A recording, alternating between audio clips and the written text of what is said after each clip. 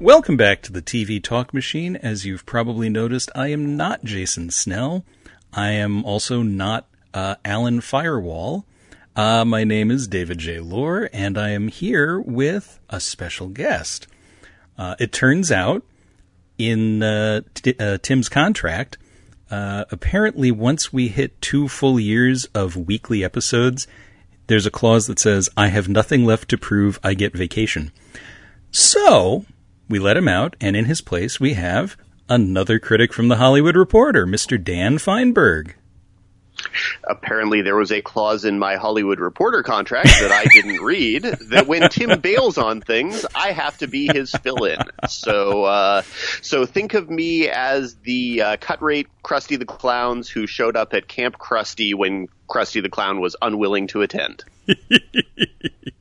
But the audio quality is awesome. So I am happy. I've already told you, and I can tell the listeners, I am talking through a promotional mic from Fox's Stars. Stars, no longer not Stars, Star rather, no longer on Fox, but it will be back in the fall.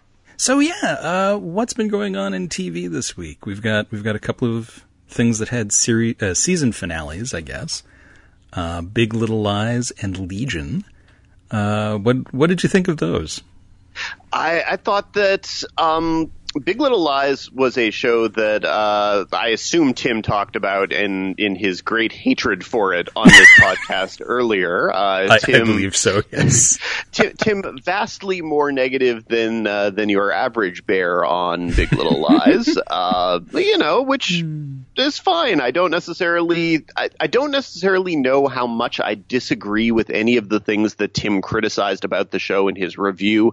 I just didn't view any of them as being reasons to dislike the show as much as he did, but I think it's all, just how you tip on the teeter-totter. I definitely agreed with his idea that there was a certain aspect of privilege to it, and it was definitely a show about the problems of wealthy white people in Monterey. On the other hand, I felt like those problems all had kind of correlations to problems that, say, non-wealthy white people might have. And I enjoyed the show very much for that. And mostly I enjoyed the show because all of the actors, really honestly, top to bottom, from Reese Witherspoon and Nicole Kidman on down, were just spectacular, and that to me is always going to be a reason to watch a television show if there are 10 great performances. And so it got to the finale, and it was a mystery, and I didn't care all that much about the resolution of the mystery, but I didn't hate the way anything that I expected to come was revealed. Were you watching Big Little Lies or not? I did. And I'm pretty much down the line with you there. I was far more interested in the look and the acting that I was invested in the mystery. And I think that's okay. I don't think it necessarily needs to be gripping. I don't think they gave enough red herrings to really have there be any mystery on who the body was. By the way, what is our policy here regarding spoilers on things? Should we be spoiler light, or would Tim normally spoil everything? I mean, it depends. I guess it's the upcoming things. We try to be spoiler light. I think I could probably fire off the incomparable spoiler horn and let people know that's when people go, okay, I can turn it off, and then let people know when they can come back. Because it's fair game. It's been on. It's just important to me that I do not alienate the trusted listening base of this podcast by violating any of its sacred rules. On the other hand, so no, I don't. Without spoiling anything, none of the big things that were twists were really all that shocking, except for the whodunit of it all. And the whodunit of it all, from what I understand, if you read the book that this was based on, it made a lot of sense. If you watched the TV show, it made virtually no sense, but it didn't make no sense in an offensive way. So that was how I looked at it. Well, no, lots of times you get this twist and you're like, that makes no sense. No one would do that. What the heck? And I definitely did not feel that way about this twist. I said, okay, I can kind of buy that under some circumstances this character might have done it, but apparently the book, there's actually a backstory explanation and it's totally organic. It was not here. Right. Yeah, I didn't read the book, so I have no idea. I set the book aside. HBO definitely gave it to us at Press Tour, and I am very much, as a rule, want to read the books in cases such as this. I just didn't have the time. And then once Tim was reviewing it anyway, I was Right. happy to read other things. But I've been told that if you read the book, some of the things that happen in the finale make more sense, whereas David E. Kelly and the director made the decision to make it a little bit more elliptical, a little bit more kind of a tone piece in the end, rather than something where it was supposed to beat by beat make sense literally. And that's in keeping with what the show was, I think. Yeah. Yeah. And it leaves something for people who do want to go back to the book.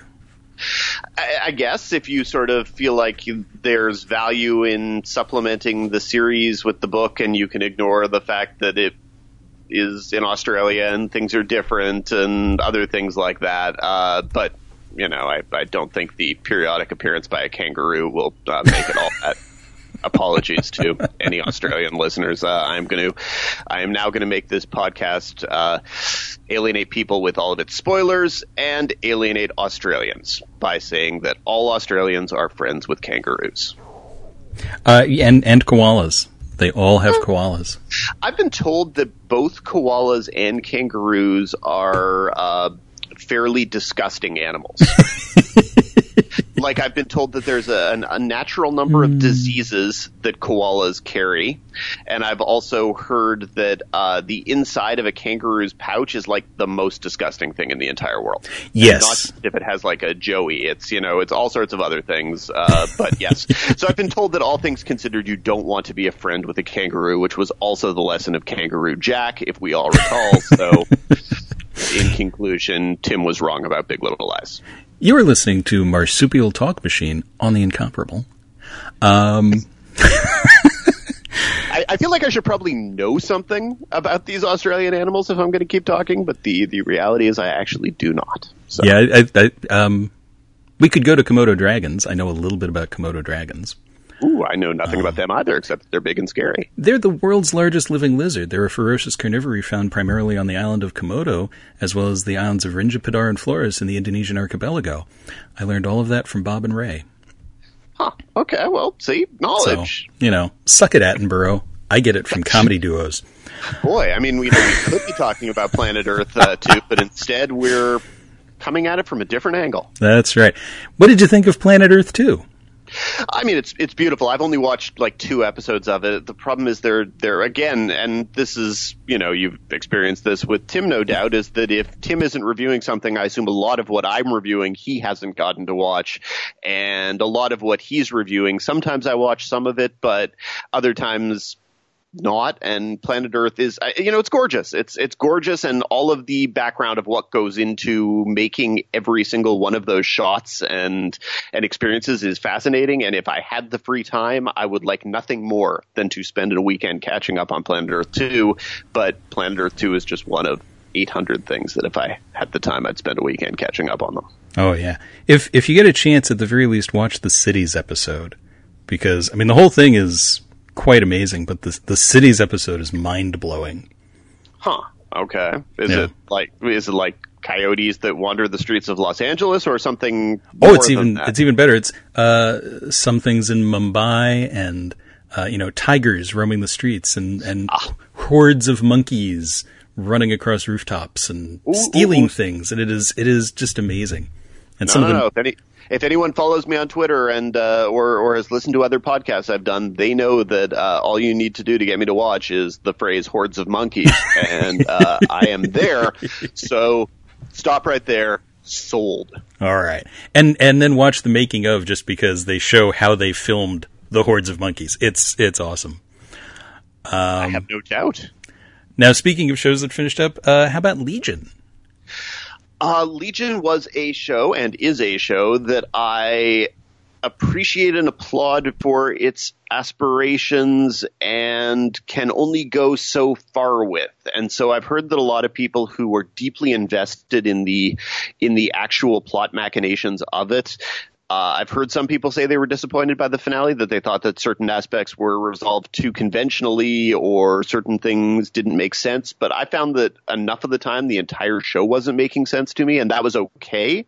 So I found that I appreciated the finale on roughly that level. Now, the fact that it was probably, of the 8 in the season, one of the least interesting episodes of the group. That's a minor problem, and not a problem that bothered me extensively, but still a reality. But over the course of the season, no, it's a show that is very much in its own head, or in Noah Hawley's head, and having loved 2 seasons and 1 episode of Fargo, I'm happy to spend time in Noah Hawley's head. It might be a little too much in his head for me. I think that there's a whole genre now of kind of, it's all in a snow globe TV, whether it's this, whether it's Mr. Robot, whether it's Westworld, where you're spending the entire time questioning the reality of the world in which you are. And I don't in any way begrudge people for whom that's a kind of storytelling that they really like. It's just not my preferred kind of storytelling. And so I'm, as a rule, probably going to like those shows a little bit less than some people. And so I probably liked Legion a little less than some people did, but I still liked it and appreciated it. Yeah, I enjoyed it. I mean, I had avoided it just because I was like, I had hit peak comic book stuff a while ago. And, I can't remember when it was, but I was hosting with Tim one week, and he said, "Have you seen Legion?" And I went, "I'm peak comics," and he goes, "No, give it a try."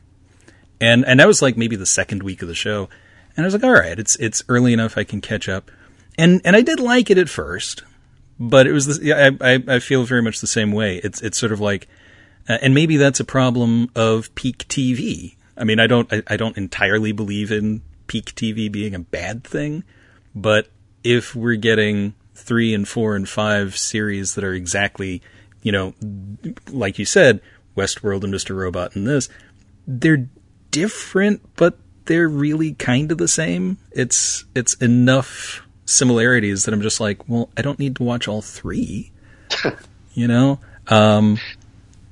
I don't know. I think that the good thing is when quality is able to help stratify things. And so, hitting peak superhero and peak comic TV is absolutely a viable possibility. And I would never tell anyone, oh, there's not that much of it. There's entirely too much of it. Once I've got my 4 DC shows on the CW every single week, and then Agents of S.H.I.E.L.D. comes back, and then there's that 13-episode Marvel show on Netflix dropping and all of that. There really is a lot of it, but that's when it becomes a good thing, when something like Iron Fist is unbearable and unwatchable and in all ways so manifestly failed that even Marvel fanboys struggle to find ways to justify and insult critics for disliking it, as if to say, oh, because you brought up the issue of whitewashing, that means that you're not appreciating the show's finer points, and then they just go quiet because the show has no finer points. I was just going to say. because it's awful and unbearable, but it's really good when something is so clearly a disaster that you don't need to bother with it. And so, God bless the things that actually just fail and fall on their faces out of the box, because that's a box you don't need to check. So Legion absolutely had enough things valid about it that it was worth watching and worth recommending in a way that Iron Fist very clearly was not. Not. What were they thinking? Oh my God. I mean, I get the whitewashing thing, and I get that. I have that a lot in theater, because everybody wants to do the Mikado, and then everyone gets upset at the Mikado. And so I'm like, all right, but okay, if you want to be faithful to the comic, fine, do it that way. My problem isn't the whitewashing. My problem is that everything else about it is so awful. I mean, he looks winded. Iron Fist doesn't get winded. Come on.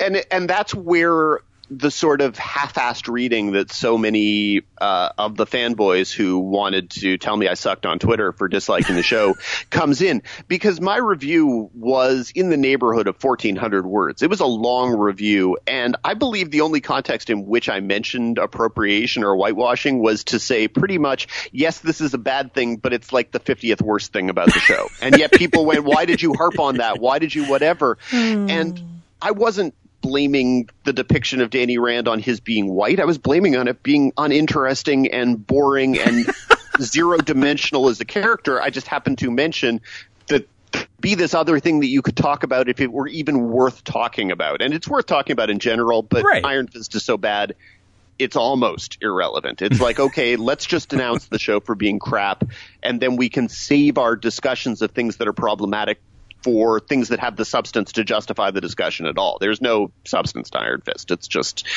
a badly designed, badly conceived, badly executed show that, unfortunately, at some point I'll have to watch episode 13 of just to make sure I understand the context of the Defenders, if I care. Well, I was just going to ask, how do you think this is going to work balancing with the other characters in the Defenders? Because, you know, I mean, the shows have been uneven in spots, but they've been generally pretty good. And certainly the actors in those roles are really good in the roles.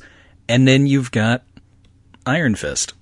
How, you know, I don't know if I were a writer and someone told me, okay, here's Jessica Jones, here's Luke Cage, here's Daredevil, and here's Iron Fist. Play around with these characters. I don't know what I would do with Iron Fist. I can look at the other three and I can go, okay, I have a very clear sense of how each of these three work. And also, because those shows are not perfect, I have a clear sense of where they maybe don't work. I can find ways to accentuate where those three characters thrive. But with Iron Fist, I can't. I can't tell you where I would put that character to his best advantage. So I would probably spend like the first 6 episodes pairing him off with different heroes to see if he suddenly becomes interesting when alongside one of them. And that, unfortunately, isn't something you can do in an 8-episode miniseries. So it's their disaster to deal with. Nice. Yeah, it's kind of like The Brave and the Dumb. Not to cross comic universes there, but... Is that a thing? DC Comics has The Brave and the Bold, which was always a team up. And so this is sort of the Brave and the Dumb. I wasn't sure if you were referencing something directly that I didn't get because I'm not sufficiently enough a comic geek. Because, you know, The Brave and the Dumb, it could be a thing. It's kind of a Howard the Duck-ish thing, I guess. Exactly. I don't know. I just but if you were just making a joke, then I will chuckle accordingly and not feel stupid for not getting the reference. Somewhere Alan Sepinwall is just shaking his head. It's okay. Trust me. I made him do that enough over 300 plus episodes. So. It's kind of a hobby now. Yeah. For old time's sake. Exactly. Sometimes it's professional. Sometimes it's amateur. Yeah. Well, why don't we pause here for a second and have a little ad from our friends at Keepsake.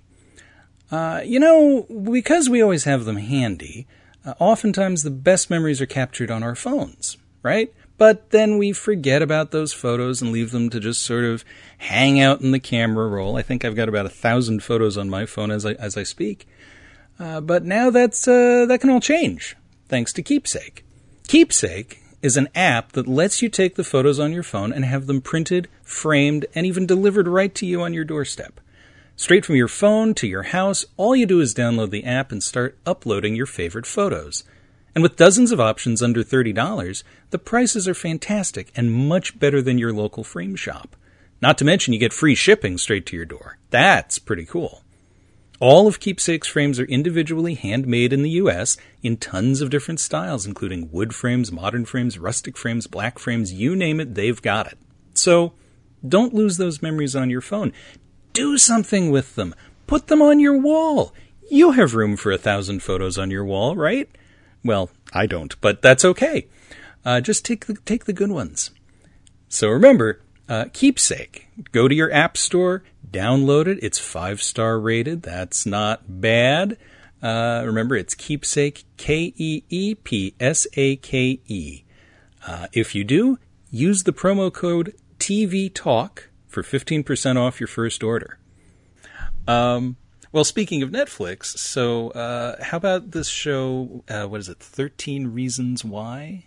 13 Reasons Why, and it's a good show, and it's another, and this one is one of the shows where I read the book beforehand. It's based on a YA novel, and it's about a high school girl who commits suicide, but before she does it, she leaves a series of 13 cassette tapes to be passed along by people she felt were in some way responsible for her death. And it's kind of a mystery. It's kind of a sad suicide note, and the show is very, very well constructed. It balances flashbacks and current stuff and hallucinations and fantasies and misunderstandings. It's a very complicated piece of storytelling. It's very well done, and the main actors are terrific. The lead actress is Catherine Langford. She's an Australian actress, which means she's friends with a kangaroo. I like to tie things around and back together, and she's amazing. She's just fantastic. I am generally prone to having problems with British and Australian actors for their American accents, and hers is excellent and consistent. It also features Dylan Minnette, who people will know as Jack's son from Lost or from Awake or from other various things, and it's just a really good show. It has some challenges in the adaptation process and going to 13 episodes for Netflix. Sometimes it feels a little padded. Sometimes it feels like it has B stories that didn't work, but it takes its subject matter very seriously. It's very emotional, and I think it's probably important for young viewers to watch and very worthy and worthwhile for older viewers as well. That's good. I saw the novel the other day and had seen some of the promos because one of the actors is friends through Broadway and theater stuff. And I haven't watched the show yet, but just reading the book, or the back of the book, sounded interesting enough that I brought it home. So I'm going to throw it at the 15-year-old and see what he thinks. No, it's a good book. It's a very fast and easy read. I read things very slowly these days because I read in sort of 15-minute before bed increments, but usually no more than that. And I still read it in 6 or 7 days. And wow. Yeah, it's a good solid read. And you know, I'm fine with YA in general. I generally like reading those. So yeah, no, it's very good. It's well performed top to bottom. And yeah, people should check it out. I was very pleased with the number of people on Twitter who I saw who were discovering it over the course of the weekend. It was definitely a show that seemed to be getting some juice. You can never exactly tell with Netflix shows whether people are watching them or not. And right. But I got the sense that people were watching and enjoying this one. So yeah, I checked out the trailer they put up for it, and it seemed intriguing. So yeah, I'll definitely give it a shot. No, it's very well made. Todd McCarthy, who did Spotlight, directed the first 2 episodes, and then an assortment of very good indie directors, Greg Araki, Carl Franklin, a handful of other very good Sundance-trained directors did basically the entire run of 13. There are only 5 or 6 directors, I think, and yeah, it's just very well made, very worthwhile. Nice. Now, tipping back to the other end of the scale, because I have read your review of this several times now, because it is utterly delightful. I read about half of it aloud to my 15-year-old. We watched the pilot, and his reaction was, "What is that eldritch abomination?" I am talking about Imaginary Mary. What did you think of that? Mary came through the Hollywood Reporter offices yesterday. It was terrifying.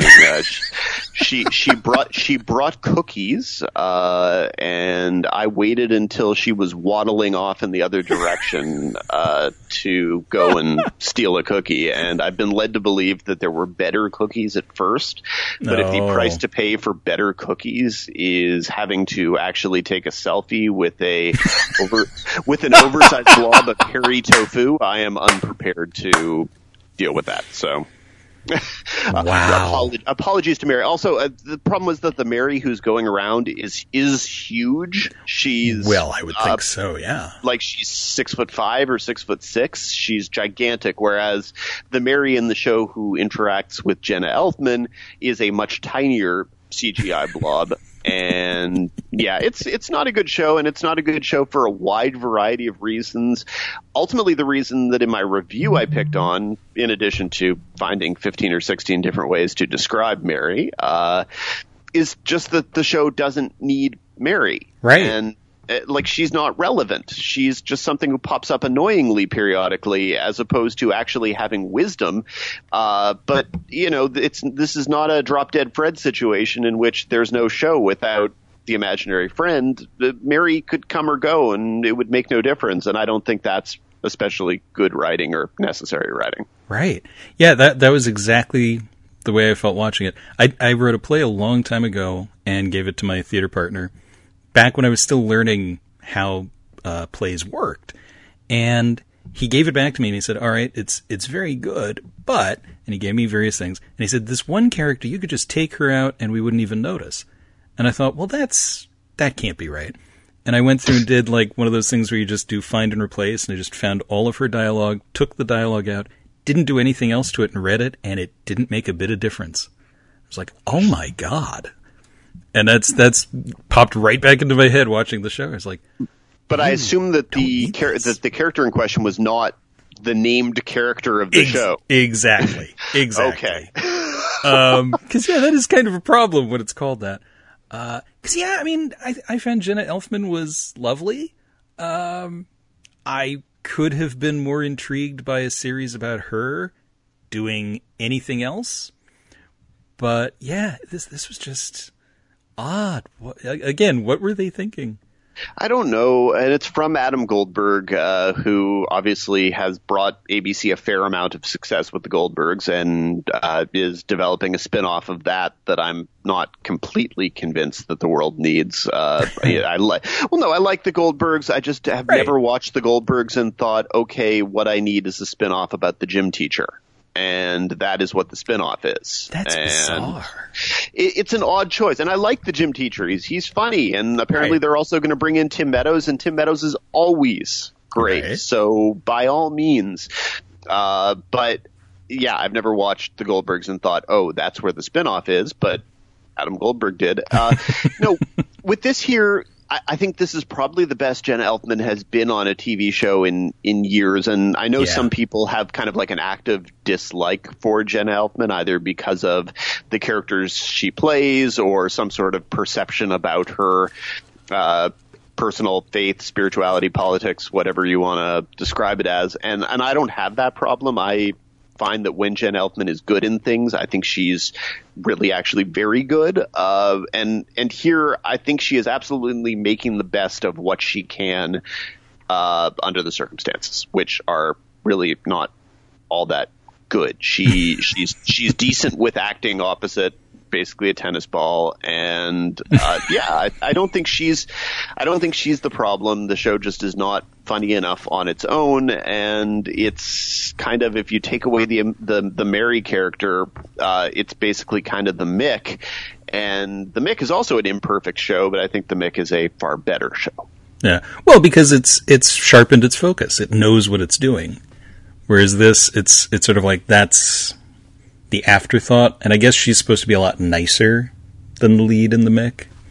She's supposed to be, like, I think that you're supposed to at least initially feel as if the lead in the Mick is a genuine detriment and danger to children, and part of the show is that at least week to week she continues not to kill those children, whereas the Jenna Elfman character in Imaginary Mary simply wants no part of children because she had a tough upbringing and whatever, so she's afraid of them, and that's a different and more benign thing. But the show doesn't, to me, feel like a show for kids. It doesn't really feel like a show for adults, and so I don't know who it's a show for. Yeah. Well, I have to say, after watching it and after your review, a 15-year-old is a huge fan of yours now. So. I appreciate that. Have the 15-year-old spread the word, spread the gospel. Most of the other kids at the high school will be like, "What? What are you talking about?" TV critics, man. I suspect most high school kids don't even know what TV is. It's their phone, and it's the guy skateboarding on YouTube. I did, Imaginary Mary's on ABC. What's ABC? What's a Jenna Elfman? So many questions I assume the kids today would ask, but kids, well, man. Oh God, please. Yeah. No, I'm quite happy with fatherhood. Sure. Yeah. Anyway. No, I am. That actually does lead to a nice segue into streaming services, because a lot of our listeners have been writing in and asking about what do we all. I mean, we've talked about this many times too, but what do we think of all the streaming services now? Everybody has their own, right? You've got Netflix and Hulu and CBS All Access, and there's more and more CISO, and then one that just went live yesterday called BritBox, which is a partnership between the BBC and ITV to bring British television into America and really be a competitor for Acorn, which is another, again, pay X amount a month and get unlimited streaming. Now, for my part, I cut the cable years ago. I got rid of the satellite. And even though I get Netflix and Hulu and HBO and CBS and now BritBox just to try it out, and is that all I get? And Sling TV. All of those things, 10, 15, Sling is 25 because I get the TCM additional package because Turner Classic, I mean, come on. That's all still cheaper than I was paying for satellite or cable. And they're all on my Apple TV. So it's not like there's this complex thing that I have to do to set the AirPlay, to shoot it to the Chromecast. I mean, it's all there. What do you feel about streaming services? How are you navigating the new landscape? Well, I'm navigating the landscape in the sense that I'm basically getting things as I'm required to, and being resistant as much as possible, simply because there are too many pieces. There's no problem with my understanding that certain services are worthy players in the marketplace. I'll acknowledge that it's possible someday Crackle might have a watchable show or something. It's these things are entirely possible because, again, who would have thought that the 1960s advertising show that was on the network with the badly cropped movies and Remember When was going to turn out to be a classic TV show. So you can't judge anything by where it's coming from. No, it's too much, and it's too much, and it's too much to keep track of, and it's the nightmare of, well, my DVR is constantly there and constantly full, and keeping it at least semi-clear is such a responsibility that when I then think of the fact that there are 13 episodes of a dozen shows on Netflix that I haven't gotten to because for whatever reason, it's terrifying. And then something like The Good Fight comes and it's on a service that has nothing else. Right. And that was such bad planning on their part. And I like The Good Fight, but the basic version of CBS All Access is not cheap. It includes commercials, and there's one original program on it. That's not, to me, smart. And so I keep being resistant on these things, and it's too bad because obviously there's a lot of great programming on 5 or 6 services that I don't have, in addition to all the great programming there is on the 15 or 16 different services that I do have. And so, I love my Amazon Prime. It's fine. It also gives me free shipping. My commercial-free Hulu is a godsend. I used to barely watch Hulu at all when it had commercials, but let me tell you, that extra $4 I pay to get rid of those commercials is absolutely worth it. It's so worth it, but it's tough. And then you throw in this BritBox thing you mentioned, and like in concept, it sounds like a thing that might be good, but what is its lure for me? Right. I mean, it's clearly aimed at the sci-fi nerds who wanted every episode of classic Doctor Who, but yes, it's got Faulty Towers. I kind of wish it had Monty Python. That's over on CISO. It's got a good selection of stuff. But is there anything that's going to keep me there? I don't know. I've seen a lot of classic Doctor Who, so it's not like I'm sitting here going, oh, I wish I could see it. I'm fine. I don't need to subscribe to it.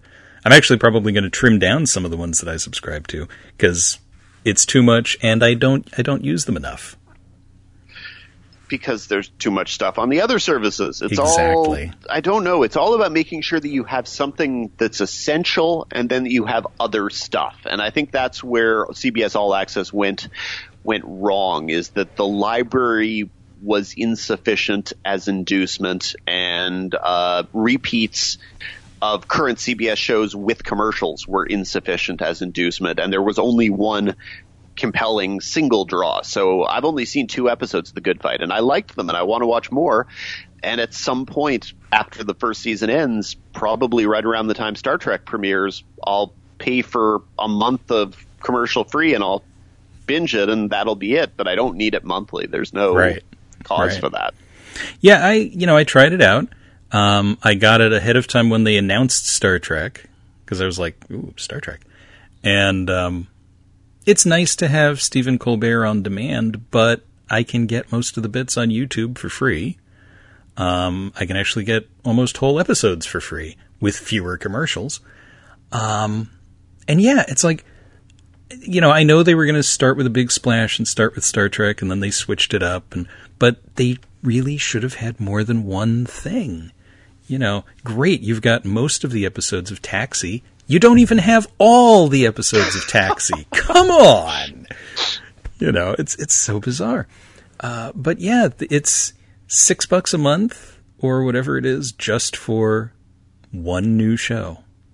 And with commercials. It's with commercials part that really I find most irksome, honestly. If it were just $6, I think I probably would pay. And there is the commercial-free option, but that's a few bucks more. Exactly. And then basically it becomes everybody's nickel and diming you, and a few bucks more for Hulu when there are 50 shows I watch, and then more and more originals, and then The Handmaid's Tale is coming, and so Hulu is making itself more and more and more essential. Yes. And it just makes it hard for people to compete if they're not going all in, and CBS was unable to go all in because the Star Trek development process did not go exactly as they intended to go, and I hope that they right that particular ship, because me too. Otherwise people are going to be pissed off, and I think people are already nervous because Brian Fuller was kind of the big incentive inducement, whatever you want, and without him there, that it loses a lot of its shine, and I find that my own interest is significantly less in a non-Brian Fuller Star Trek show, but here we are. Yeah. I mean, I'll give it a shot because it's Star Trek. I still haven't watched all of Enterprise, so we'll see. I don't think you will need to watch all of those before starting on thank God. a new thing. I don't think it will be required text, as I understand it. I mean, I've got the original series and Wrath of Khan memorized, so it's okay. But I've been seeing those for 40 years. So yeah, on some of those other services, are there what would you say are the essential shows? Since we already know what Tim thinks, what are your essentials? Well, I think that the essentials are they're going to be a lot of the same things. So certainly Hulu, I don't think has had really an essential original yet. And I think that, something like Casual, I think it's a good show. I think it might even sometimes be a very good show, but I don't think your life is any the poorer for not having it. Something like Difficult People, I know some people like it. I personally don't. The Path. So none of these things have been essential. I think that Handmaid's Tale may become the first essential show on Hulu, and I think it may redefine what Hulu is in somewhat the same way that for certain snobby television viewers, something like Transparent was an essential show for Amazon. And whether Amazon has successfully been able to find comparable follow-ups to that is something else. I know Tim loved Patriot. I haven't had the chance to watch all of it. Sneaky Pete is very good, etc. Goliath won a Golden Globe. None of those necessarily are essential. Maybe Transparent is/was, so that's there. And a couple of the newer pilots Amazon has most recently done. Marvelous Mrs. Maisel, for example. I was just going to ask. It has the potential to be fantastic. I would love, if you gave me more episodes of that today, I would watch them. Yep. So, as soon as I finished the pilot, I was like, where's the next one? I want the next one now. and I don't know that I've even with good Amazon pilots in the Amazon pilot process previously, I don't know that I'd ever felt quite so compellingly, if you give me episode 2 now, I would watch it, as I did with that particular show. So I hope Amazon realizes that and gives me episode 2 at some point, because Amazon is always slow with that. And Netflix has, 50 essential shows. Right. And Netflix's way of, so Netflix has that thing that pops up on your main screen. We've dropped 75 new movies and TV shows in the past week. It says that. And the movies are almost all limitedly relevant, and there tends to be one TV show a week that they actually push to critics. And then there are 5 other really cool looking shows from like Chile and Belgium and whatever that you would never know existed. And there's no way for a responsible TV critic to keep up with all of it. And right. So it's tough. So people are always telling me, did you watch this show on Netflix? This, again, little Belgian, Chilean, Ecuadorian, whatever show. It's fantastic. Why did I not see a review of it? And the answer is, well, because Netflix sent me 75 screener episodes of shows coming in the next 4 weeks, and that was only for 3 shows, and they had 75 shows come. So you can't keep up, and all you can do is trust that the networks are pointing you in the direction of the good stuff. And I don't know, but Tim's been a big fan of Acorn lately, and that's great. And I just can't. I just don't have the time. CISO looks like it has great programming, and whenever I watch something from CISO, I'm almost always struck by how good and funny it is. But right. I've never heard a human being mention having CISO.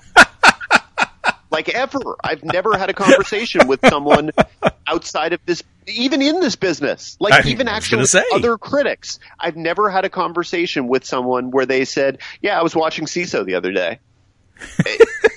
Just never. And I think that's too bad. I'm not saying that this is CISO's fault. It's just right. Yeah, right. It's too much. It's saturation.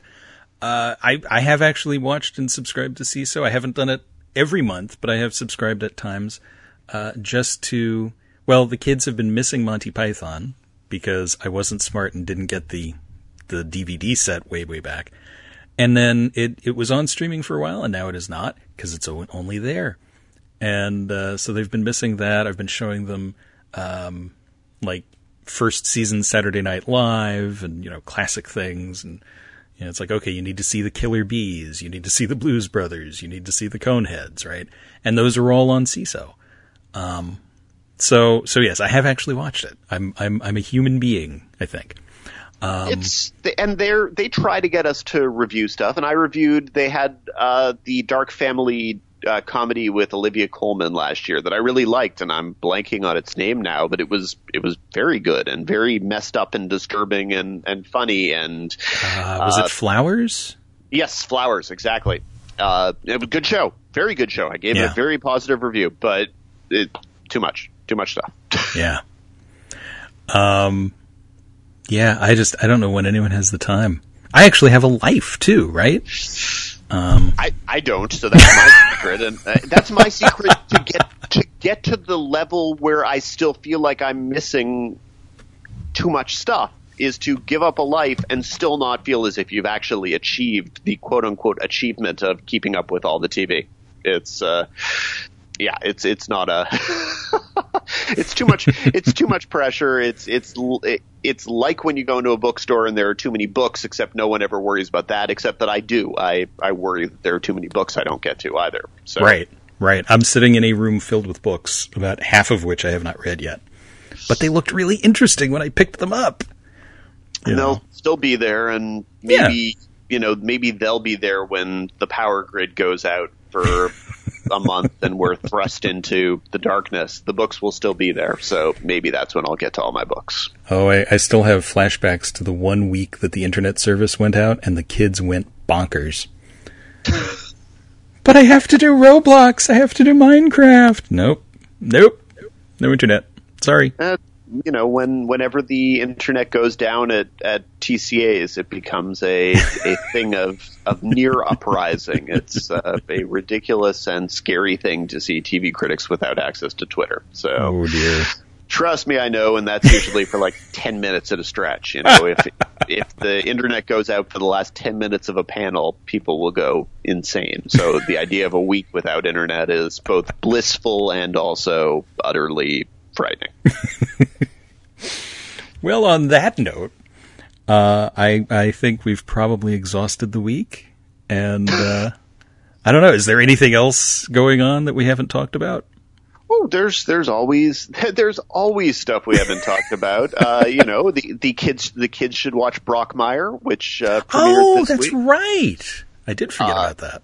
I'm just thinking of hypothetical things out there that I remember having reviewed recently, and Brockmire is very funny if you like the conceit of it. If you like the idea of Hank Azaria playing an old-timey baseball announcer and also going very blue, it's not for the kids, but it's a fairly good, fairly surprisingly funny show on IFC. Amanda Peet is great in it, etc. And so that would be a thing that people should watch. And then people should just catch up on things like, I don't know, should always catch up on The Americans, should always make sure you watch the second season of Baskets, etc. So much TV. True story. Well, I would like to thank you for sitting in this week on the TV Talk Machine. People can find you on Twitter at The Fine Print. FIEN. That's right, because we like puns. And they can find you in The Hollywood Reporter, of course. I can be found on Twitter at DLore. And you can always find Jason at JSnell and Tim at Bastard Machine, because he's the only one who thought not to use his name. And do send your questions in on Twitter, or if you are an Incomparable member, you can jump onto the TVTM channel in the members Slack and poke us anytime you want. Well, you can't poke Tim because he doesn't do Slack, but the rest of us will be there. So anyway, someone will see you here next week.